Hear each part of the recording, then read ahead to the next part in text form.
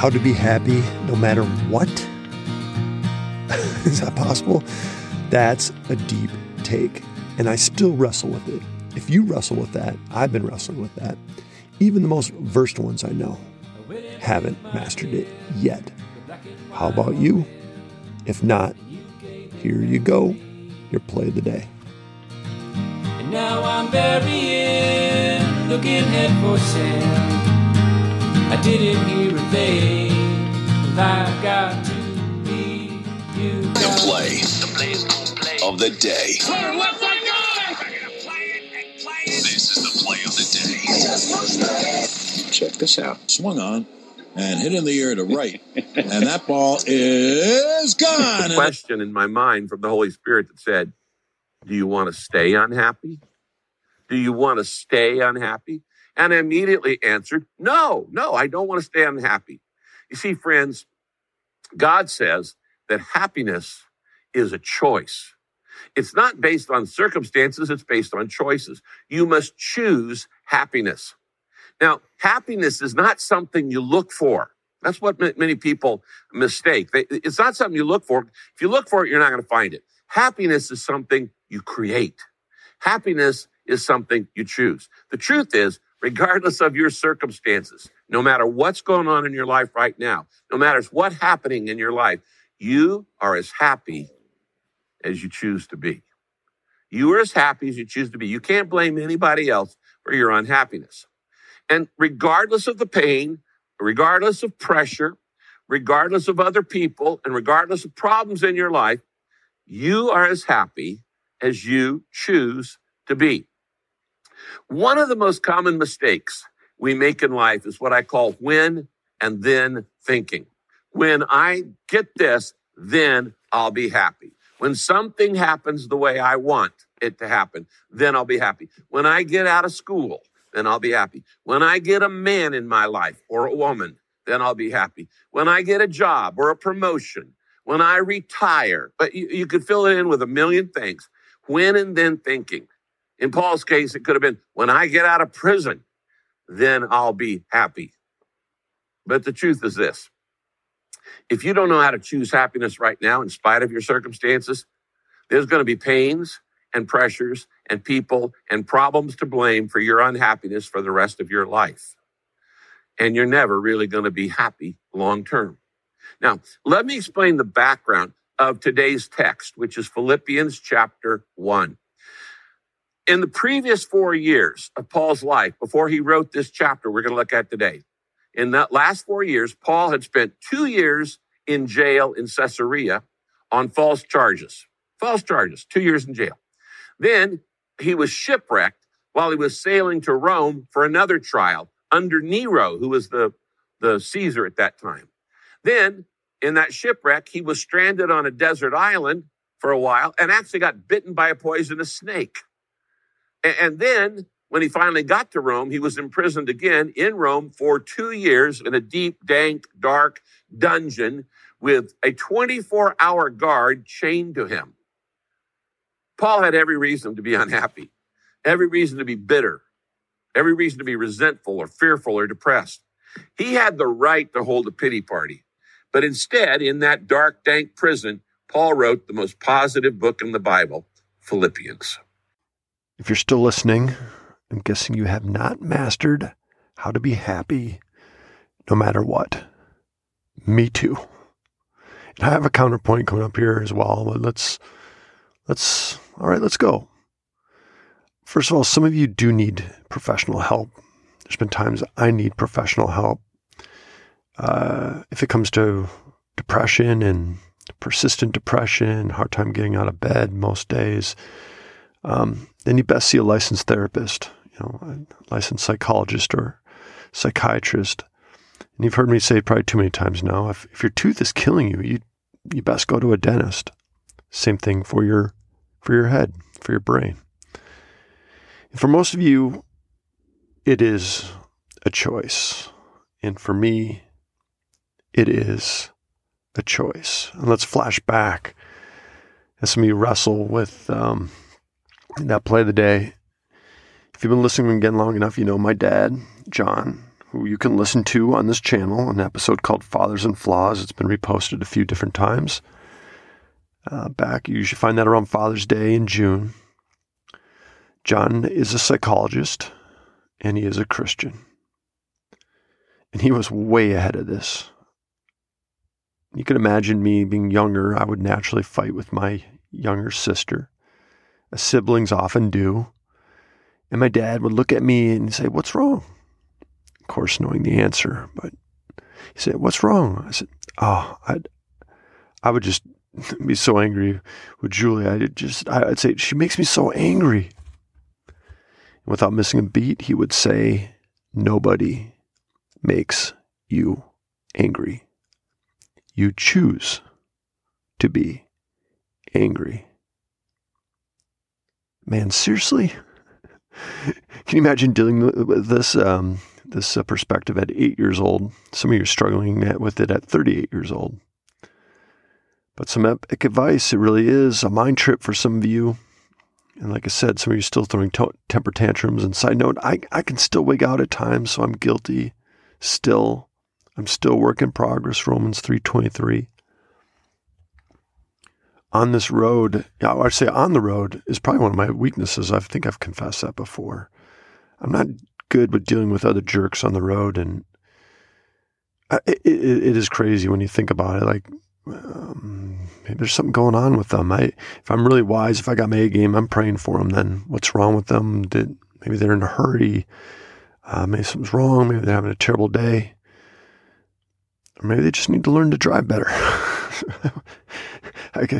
My loved ones tell me I have to drive better too. So, okay. So let's recap. I was raised by a Christian psychologist, taught this truth at an early age, but how can I still wig? Right? How do I still lose it at times? When I say lose it, I'm not having road rage incidents and pulling anyone over and having fights, but I can feel it. I can feel my anger, frustration boiling up within me. And I'm not lifting it. I'm not praying it fast enough. I'm letting that anger fester. I'm choosing to get more frustrated. Well, there we go. Romans 3:23. We're all flawed. This is why we all screw up. It's why we all stumble. When we know better, when we read all the time, for those of you that go to church all the time, this is why we need constant reminders. This is a 24/7 deal, not just a 1 hour a week deal.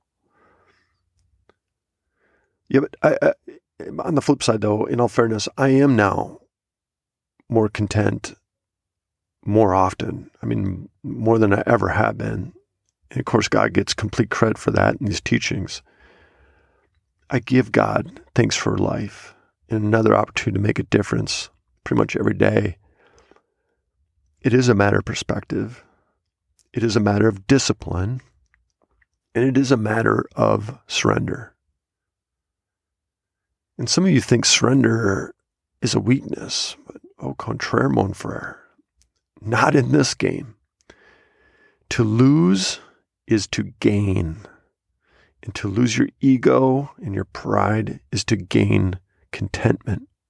Because you're still not trying to fill your inner self so much, because it's impossible. It's never ending. And okay, skeptics, remember I do speak skepticese. No, we're not happy about cancer or murder or rape or fill in the blank. In fact, there's a verse that came to mind when I was doing my reading. That's, in all fairness, this is a good counterpoint to this whole thing. So I don't know if it's possible to be happy all the time. And it was Jesus' words that actually jumped out at me. I'm going through Mark right now. You can look this one up. Mark 14:34. Quote, "My soul is overwhelmed with sorrow to the point of death." Unquote. He said to them, quote, "Stay here and keep watch."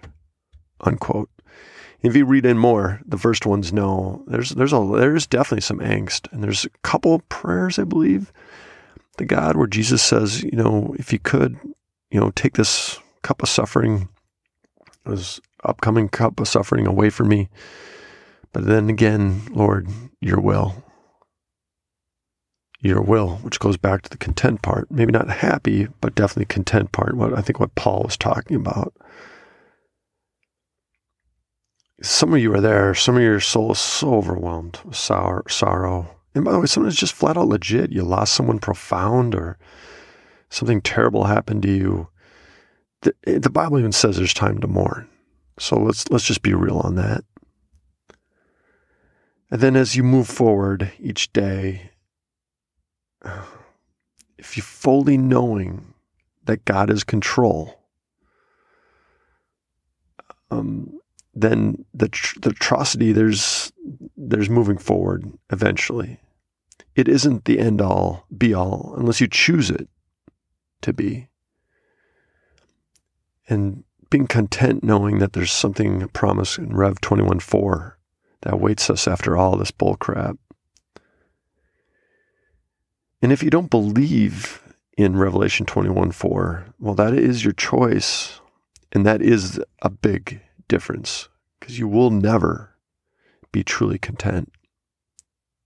I don't know if you can, dealing with all this hardship while here on this broken planet and having no hope for a better future. I don't think it's ever possible to be content then. And as the saying goes, misery loves company. So anyway, for the rest of you choosing God's promises, such as John 3:16 and Rome 8:1. If you don't know those by heart, look them up, please. A great verse to remember during your terrible is Romans 8:28. And God will turn bad to good for those that seek and love him. Go back to Jesus' words. How did that all end out? It was terrible at the time, but how did it end? All right. If you'd like to hear more of that play today, thank you, Pastor Rick. Another one hit out of the park. You can find more of that one at Daily Hope. And that's, quote, How to Be Happy No Matter What, unquote. Published on the 29th of November, 2023. And you already heard my counterpoint above, so that's fine. Let's end on a couple more positive notes.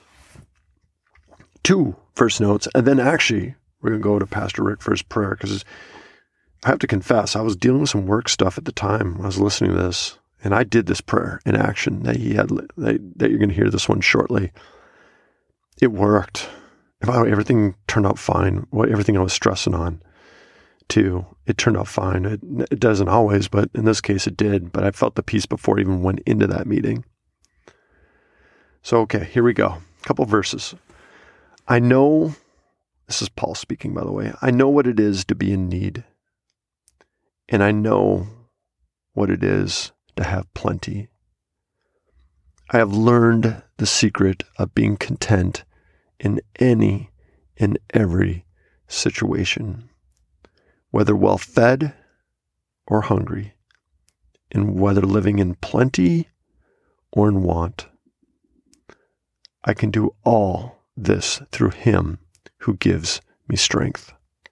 And that one's Philippians 4:12 through 13. And the verse that I referred to earlier, for those really hurting, he will wipe every tear from their eyes, perhaps your eyes. There will be no more death, or mourning, or crying, or pain, for the old order of things has passed away.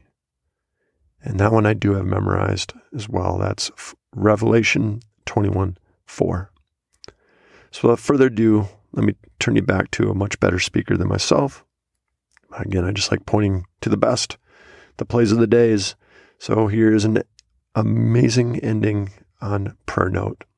Whatever you're going through right now, try this. Here you go. Much love to you. While you're driving, pull over the side of the road.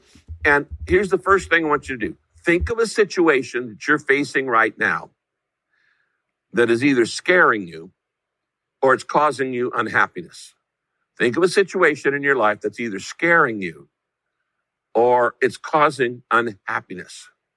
Now, I want you to say this in a prayer to God. Say, God, just say that. God, help me to see this from your perspective. Help me to see this from your perspective, this situation. Help me to face this problem with faith, not fear.